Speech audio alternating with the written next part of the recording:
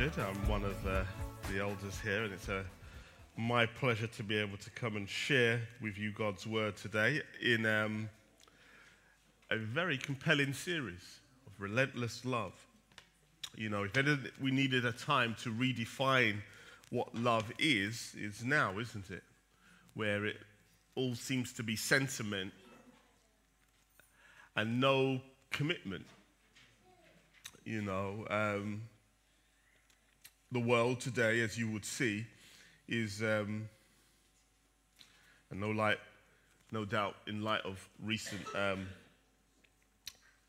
trials, to say that the belief still is that if the feelings are no longer there, your commitments don't have to be there either. So people move on. But let us be encouraged by the fact that we have a higher standard and we are learning that love is not just what happens in the emotional realm, but happens within our commitments as well and how we solidify that.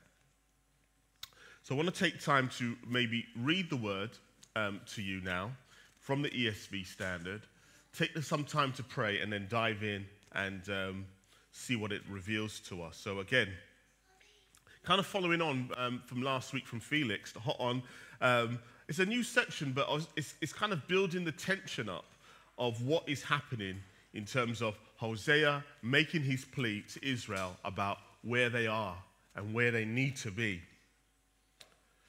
So let me read from Hosea 7, verse 8 to the end of the chapter.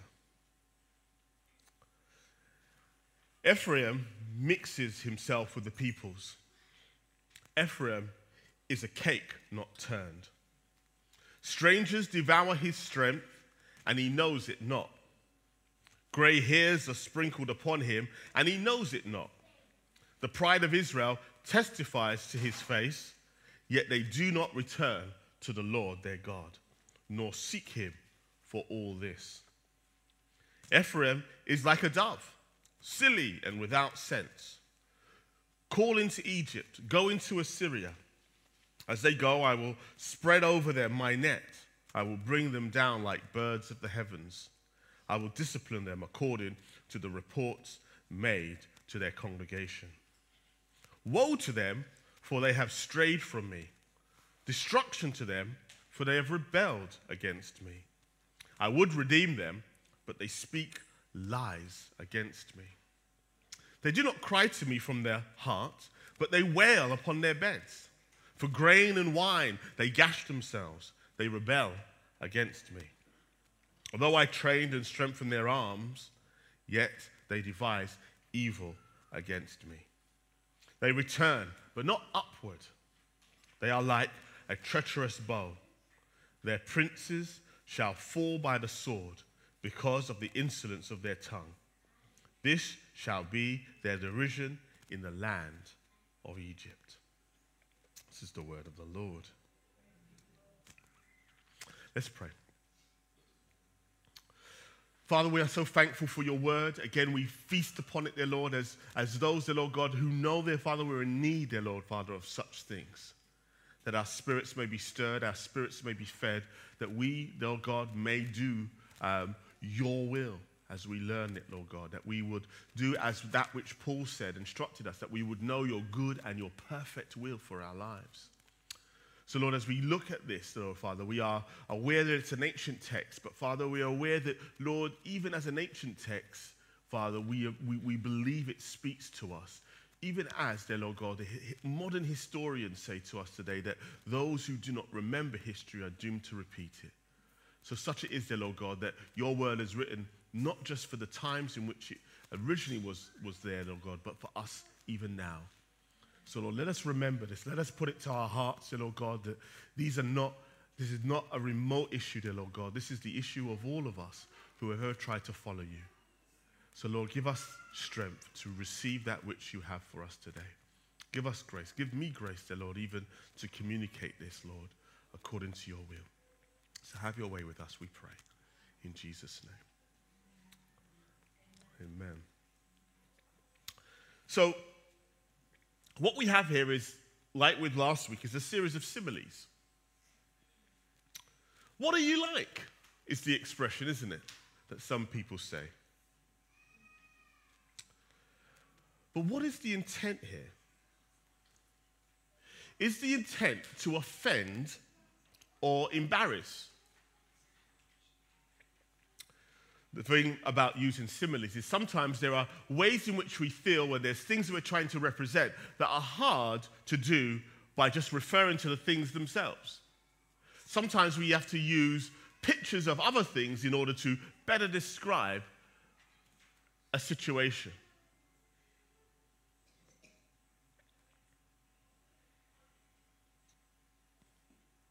Within the context of Hosea's reconstruction of the Lord's relationship, with Israel being compared or likened to a marriage, that itself is a simile. I'm married to you. And it's one that obviously follows all the way through the Bible, right to the very conclusion of it, that God comes back for his bride. So it's one that we need to obviously pay attention to.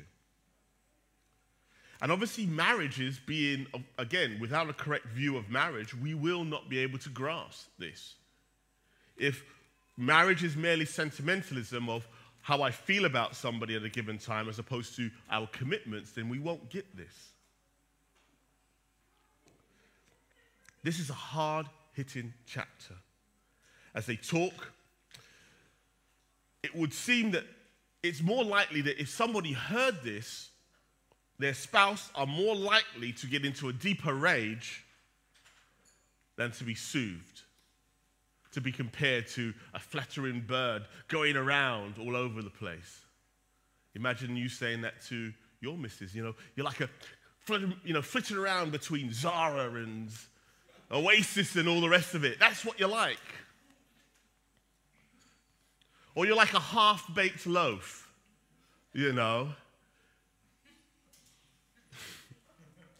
You start to get the point, isn't it? It's difficult.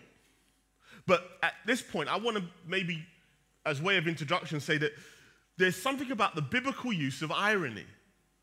In other words, the Bible itself understands that there's a place for comedy when it tries to liken what God sees of our lives. Not because he's laughing at us, but because he wants us to be reawoken to what we are doing. And again, it's interesting that comedy, even in our own lives, in our modern life, in particular stand-up comedy, that takes heartfelt issues that are sacredly held but deeply buried under politically correct manners, are brought to the surface and exposed, so often with the foolishness that accompanies it. Sacredly held beliefs.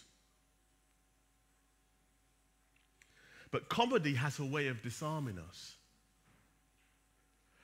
When we look at it and we're able to see the foolishness that we do and the way in which we do it, that we can suddenly go, yeah, that is pretty funny.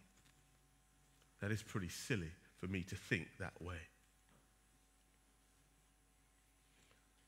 And so it is that these things are used to provoke Israel into action. God doesn't want to embarrass them. God doesn't want to offend them, but he does want to provoke them into doing something different. So with that in mind, let's jump into the text and start looking at what God is likening Israel to, and to, again, us as his people, even today. What are we like? Well, verse 8 tells us that we're like we're mixed up with the people. There is a sense here with a loss of identity. We want to be like everybody else. I want you to excuse me here as I jump to maybe a movie reference, maybe to help us. Again, looking at superhero movies in particular, as they're particularly popular here, I want to call to your mind, if you have seen it, Superman 2 and Spider-Man 2. What do they have in common? There's an interesting correlation to the point being made here, because in these two movies, both Clark Kent and Peter Parker both get their wish to put aside their superhero personas in order to take up an ordinary life. just in case for the ladies who don't get it, we can think of Edward the Eighth, the king who abdicated for Mrs. Simpson. That whole idea of, I want to give up a special life in order to take up a more ordinary life. Not that he ever really lived an ordinary life, right? That desire to be just like everyone else. So it is that Israel can also be likened to a people who struggle with their identity as a set-aside people. That set-aside meaning sanctified people. In fact, we get just such a representation of them as a whole in the life of Samson. Israel's own would-be superhero, who, as it would seem, wanted to be just like everyone else and marry the woman he loved and settle down. All this as opposed to being Israel's would-be savior from the heathen nations that was oppressing them. This makes the choice of who he wanted to marry all the more ironic, which is a woman from that very self-same oppressive nation.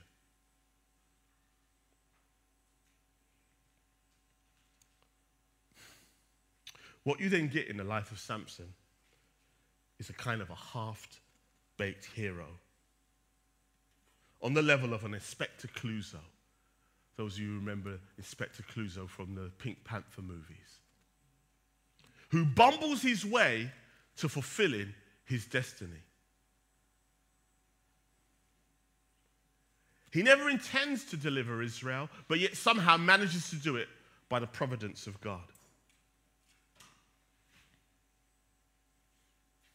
I think we need to be honest here by identifying what makes the seemingly glorious life of a hero unattractive. One thing comes to my mind as to why someone would avoid such a role, and that is the isolation that such a role inevitably brings. When we think of what it means to be a sanctified people, we will likewise be challenged to deal with the implications of such a life that will call us to be set apart and even at times be isolated from the human company we would rather not do without. More often than not, it is not humility that makes us turn away from a closer walk with the Lord, but our pride for life. Oh no, it's not me. I don't want to, that's not my calling. Just want a regular life. And so often we try to mask that with humility, right? But really it's understanding the challenge.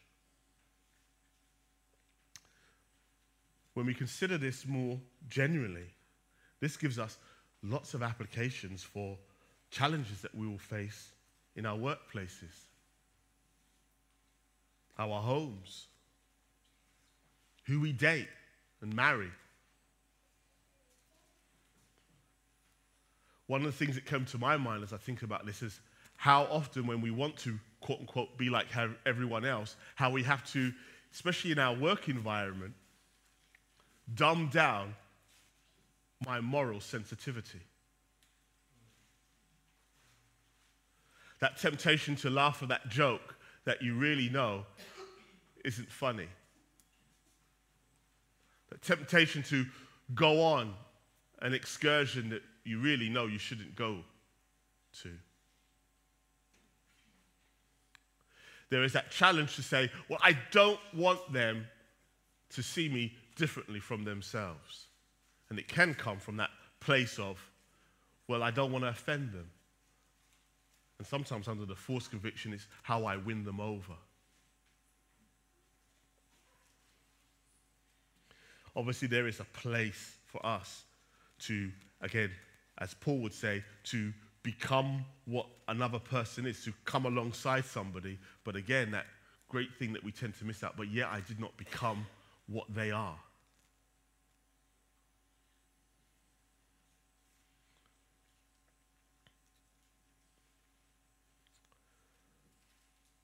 So the similes move on to verses 9 and 10. Getting older but not knowing it. Becoming, as I like to say, mutton dressed like lamb. It's not just the fact that it's someone trying to act younger than they really are. So we have already stated, as we've gone through this series, Relentless Love, of how Israel is in its past at this time. In other words, it's no longer in its prime, militarily, economically. It has, in the past, to some extent, been formidable, especially united together with Judah when King David and Solomon were ruling. Israel really was a dominant power within the Middle East. But at the time of Hosea, this time had long passed. However, this reality of being past its prime had not affected Israel's pride and confidence that somehow they could pull off another spectacular comeback. So remember, at this time, Assyria is at their doors, at their borders, taking land from them. And they didn't know what to do. This appears to me like the pride of an old boxer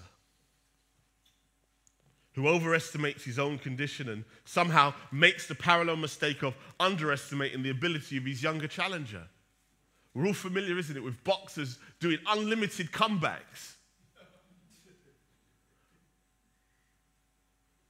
Feeling that the quality of boxing in this modern age is not up to scratch, that somehow they can do it all over again.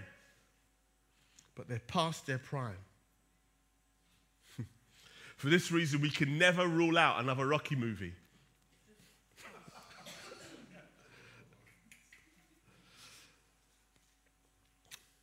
We must note here that the point that Hosea is making, though, is not that Israel could still succeed if only it was back in the days of David.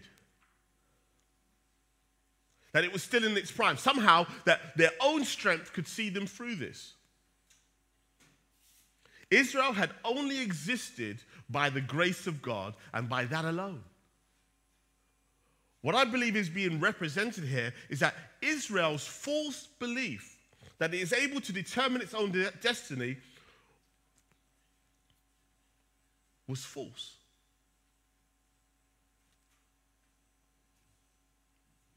What is assumed in youth is that you have the whole of your life ahead of you.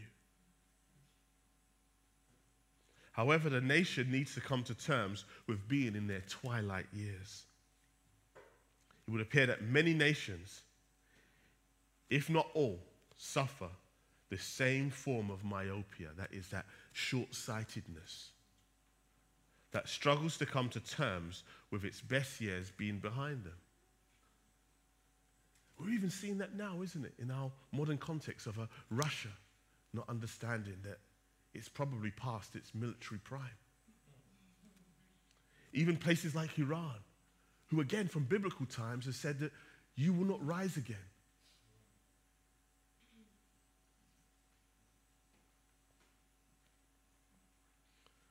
Are you likewise relying on a youthful resilience in order to get through your troubling times?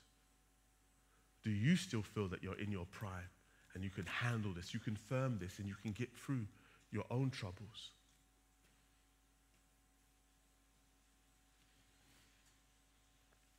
What are you like? Are you like a dove? In verses 11 to 13, headless, full, running to anyone and everyone, and even your would-be enemy for help. Ordinarily, a bird in flight is considered to be a thing of beauty, as the Bible would use it. You know, see the birds in the air, their freedom, their beauty. But here, it's a picture of wasted energy, futility, and foolishness. The bird in this sequence probably represents the diplomatic contingent that would be sent to Egypt in an attempt to raise an army to fight against the Assyrians. Going to Pharaoh, can you help me out? I have this Assyrian threat and, well, you're a superpower. Why don't you go up against them? Maybe you can win.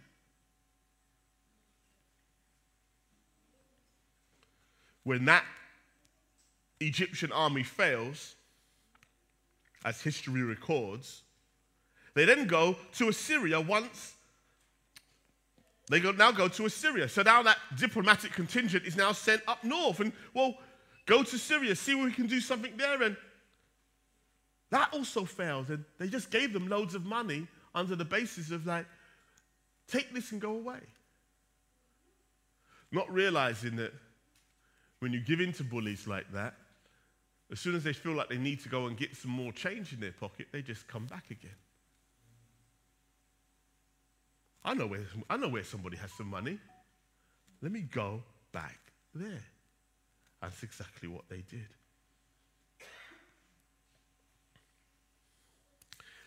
History indeed teaches us that trying to buy off your enemy is only a temporary fix, because as soon as they need more, they'll be right back. And eventually they will take it all. But even going to Egypt is also a problem, because it was already mandated by God that Israel would be upheld providentially and not merely by military force, as stated in Deuteronomy 17. Let me just read that short excerpt of what Israel should have known about their commitment to God. Reading from verse 15, it says this: "You may indeed set a king over you, whom the Lord your God will choose. One from among your brothers you shall set as king over you. You may not put a foreigner over you who is not your brother. Only he must not acquire many horses for himself or cause the people to return to Egypt in order to acquire many horses, since the Lord has said to you, you shall never return that way again."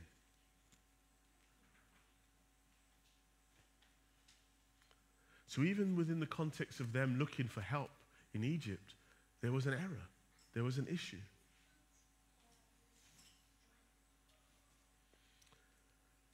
Now, we must not be misled into believing that God is against us being proactive in trying to remedy our problems.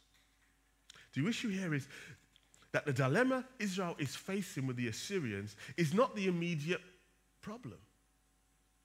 It is a problem, but it's not the immediate problem as to why you're there. In verses 12 to 13, we get a bit more clarity as to what the heart of the issue really is. Firstly, God is bringing the net over Israel. In other words, God has, to some extent, using Assyria's invading the borders of Israel in order to captivate them and stop them from continuing in the lifestyle that they were living in. And firstly, God is trying to do this, to bring the net in order for Israel to be cornered so that they can address their unfaithfulness. That's the real issue. Secondly, they're unable to find deliverance from their unfaithfulness because they speak lies against God. So in other words, the very thing they need to address, they don't believe is an issue. As the text says, they speak lies against God. So they're like saying, no, this could never be from God. And because they speak those lies, they are unable to deal with the issues.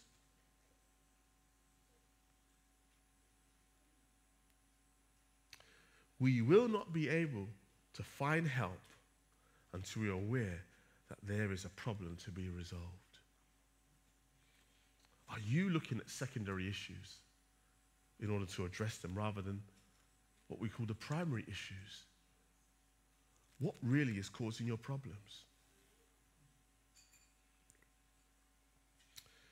As I said before, it is unhealthy to think that all problems in life have stemmed from some spiritual conflict Howbeit, everything is a spiritual warfare kind of issue, be they from good or evil sources. And as I've also stated before, the inverse is also unhealthy, that the belief that the material world is all that needs to be concerned about. In other words, no, there is no spiritual issues, only material issues. I think a good way to protect yourself against both extremes, is to be aware that all challenges in our lives are great opportunities to learn something about ourselves. What is God teaching me in all of this? What might God be addressing in all of this? Rather than, what's the name of the demon I need to tear down in order to get my victory?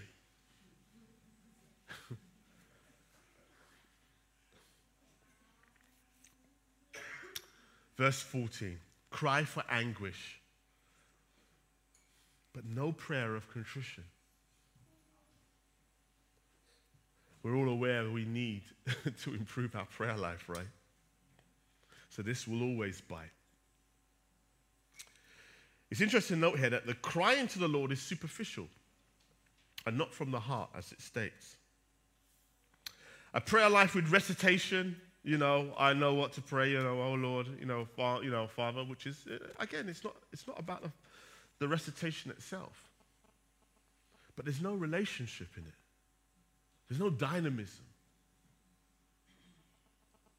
So there is a disingenuous prayer for real needs. So you're praying for real need. Lord, I know I need to pray, but your prayer life is not connecting because it's disingenuous.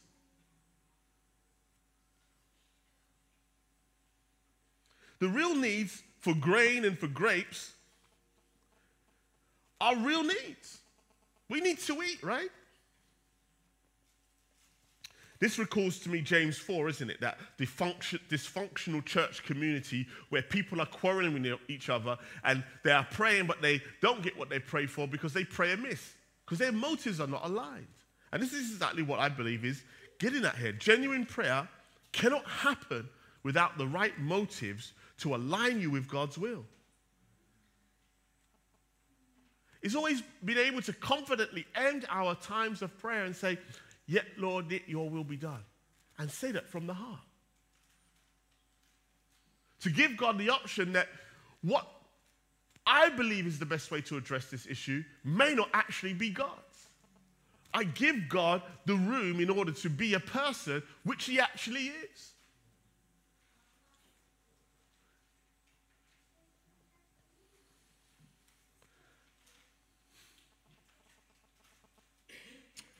The gashing themselves reveals that they are trying to invoke the pagan gods. They're sitting and that's their form of prayer. They're gashing themselves and that's something that they do. But we see this more clearly in 1 Kings 18, don't we? Let me read this short excerpt from 1 Kings 18, verse 27. And at noon, Elijah mocked, saying, cry aloud, for he is a god. Either he is musing or he is relieving himself, that is going to the toilet. Or he is on a journey, or perhaps he is asleep and must be awakened. And this is the prophets of Baal. And they cried out aloud and cut themselves after their custom with swords and lances until the blood gushed out upon them. In other words, they were having a problem meeting the challenge of getting their God to answer by fire. So they're cutting themselves in order to invoke the gods.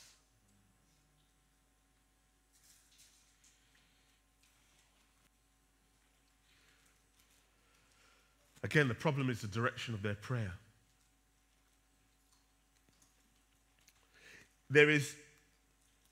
I think it occurs to me that sometimes, even as we're praying and we're saying, Lord, that ultimately, even as we say, Lord, really the prayer is directed inwards. And it's really a projection of ourselves of, if I had all the power and if I had all the ability to do this, what would I do? And then you pray to that person. A manifestation of yourself or a God who thinks just like you do, but has slightly more power in order to get it done. And that's what Israel was doing with Baal. They thought that Baal fought like them. And so therefore, let's pray to Baal in order to get him to do it. So in life, we're not short often. And again, I speak to us all here, isn't it? Not short of religious activity. You know, we might partake in the prayer meeting, all the rest of it, in order to find answers. The issue will always be, fundamentally, where we are looking for those answers. You know, we can get ourselves involved in lots of activism as a means of connecting to God. But really, you know, today, what might the modern day gashing of ourselves be? Well, I'm going to build a placard and I'm going to march on Parliament to get them to change things. I'm going to write a letter. And again, these are good things.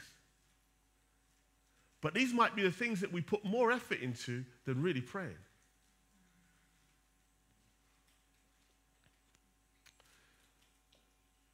And then we move to our last section. Again, what are we like? We're like a crooked bow.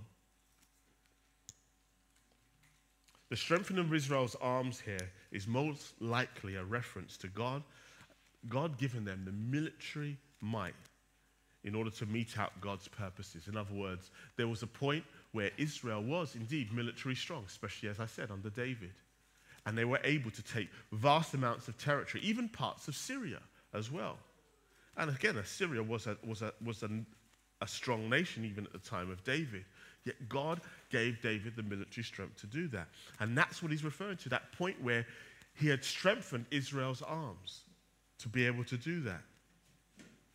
However, rather than doing God's will, such as rooting out the pagan cultures, which is what that army was raised to do, to invoke God's, I guess, to police the nation, to turf out the pagans, so that this will be a holy land.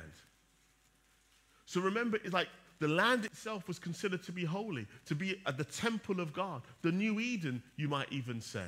And so therefore, the whole idea was to root out things in here. What would we say if we, again, had, I don't know, a pagan stall set up in our own church? Where someone was sitting there and they were doing their own thing, and everyone's looking around at the men and thinking, why is nobody strong-arming this person and turfing them out and putting... That's why we've got the strength for. To be able to remove those people from the place where we say we want a place to worship God and worship God alone. And we will not have any other pagan distraction amongst us. Go out there and you find your own space where you can do your thing. But as for this space, as Joshua would say, as for me and my house, we will serve the Lord. And that's what that military strength was given for.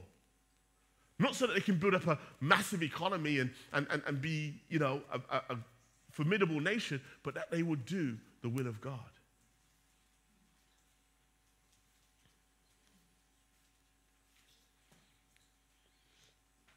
But however, rather than doing this, which is rooting out the nations, instead they used it against God's interest and protected themselves in their sin. So now rather than using it to do the will of God, we're now doing it actually where you see within the context of the northern kingdom in particular, where they actually even take up arms against the prophets of God and start to root them out and start to kill them. This is obviously what Jesus illustrates so well in the gospel about the vineyard being sent out to other people who, again, as the Lord sent people to come and take off the crops of the vineyard, they killed some. The arms that they had, the strength that God had given them, they were now using it against the people of God. So again, this is the issue that the Lord raises with them. That the strength he had given them, they had now become a crooked bow.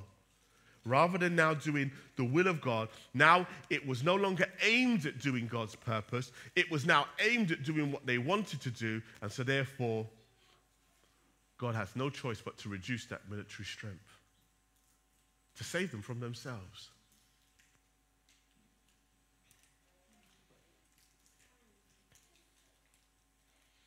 we also receive strength from God in the form of talents and abilities that are supposed to be aimed towards God's goals. But often enough, these talents become crooked, turned towards more personal goals that no longer have the same target in mind as the Lord. You know, we all can begin, isn't it? You know, and, you know, oh, my car is for the Lord, I'm going to use it for the Lord. And, you know, we've all been there. Some of us have been there, right? And we get it, and then we get a really nice car. Yeah. Bruv, you're not going to eat that in the car, are you? We all have been there, and we can laugh because, again, that's what this is supposed to do. It's supposed to bring up the irony of how we could say, Lord, we're going to use the things that God has given us for your glory. And before you know it, the God-given job becomes the thing that keeps you from the community, right? I don't have the time anymore. You know, one of the things you could marvel about, isn't it, is you know, especially in modern American music, isn't it, is how many of these famous singers began in the church. How much of our talent now has kind of said it's been developed within the church community and then ends up putting money in Simon Cowell's pocket, Quincy Jones's pocket. You know, you name any big record exec, and then it's just making them money, building their kingdom. That's called a crooked bow. The thing that God strengthens you to do is now no longer aimed at doing God's will, but doing what you want to do.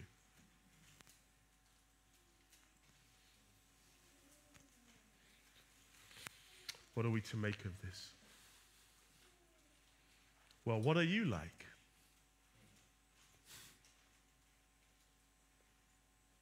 Are you struggling with accepting your identity as being a sanctified people?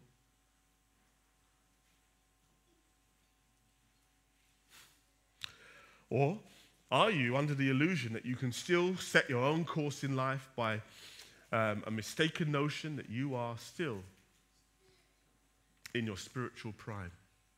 In other words, you know, I'm kind of mature now. I don't really need this church commitments as much as I do. I'm kind of more of a free spirit now. Turning more into a church at home kind of guy. I really need to rely on the community of the saints as much. Are you trying to settle your problems by only addressing them indirectly, without considering what they may actually be directing you towards? In other words, are you just believing that, you know, my boss getting in my face is just Lord, remove the boss? Is the boss maybe addressing an issue in your life? I have to say this in a sense, and again, it's an example that we have to use. I remember when I was working in Boots Warehouse years ago, there was a young Christian guy, again, at a time where lots of, you know, the Christian rap movement was kind of really big, and lots of young men were being attracted, and this young guy was coming in, and he'd come in late, and was always coming in late. And he was using the whole idea of, you know, I met somebody on the road and I was witnessing to them and all the rest of it. And, you know, now I've got the manager on my case. You know, what is it? Why can't you? And, you know, I was trying to say, you're coming in late, brother. You know, you're coming in late. The problem is not the manager who's in your face, as much as the Lord has, by the grace of God, given him enough clout to come and say, you need to address this. And so often we can mistake that the problems in our life are not really the real issues.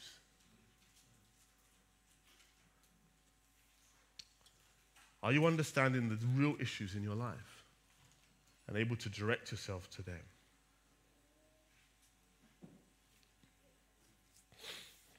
Are you getting distressed by the problems of not having the basic necessities of life, but all your energy goes into whining to friends, making official complaints to companies and organizations, going on rallies and demonstrations without actually making prayer your fundamental priority?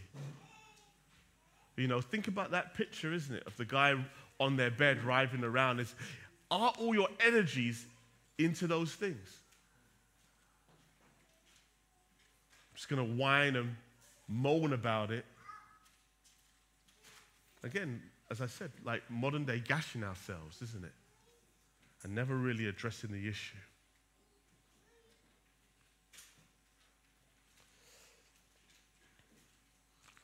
When you consider your outlook on life and your goals, do they align with God's? Are your talents, treasure, and time still aimed at performing His will? Again, there's some things for us to consider there, right? What are we like? Amen? Let's pray.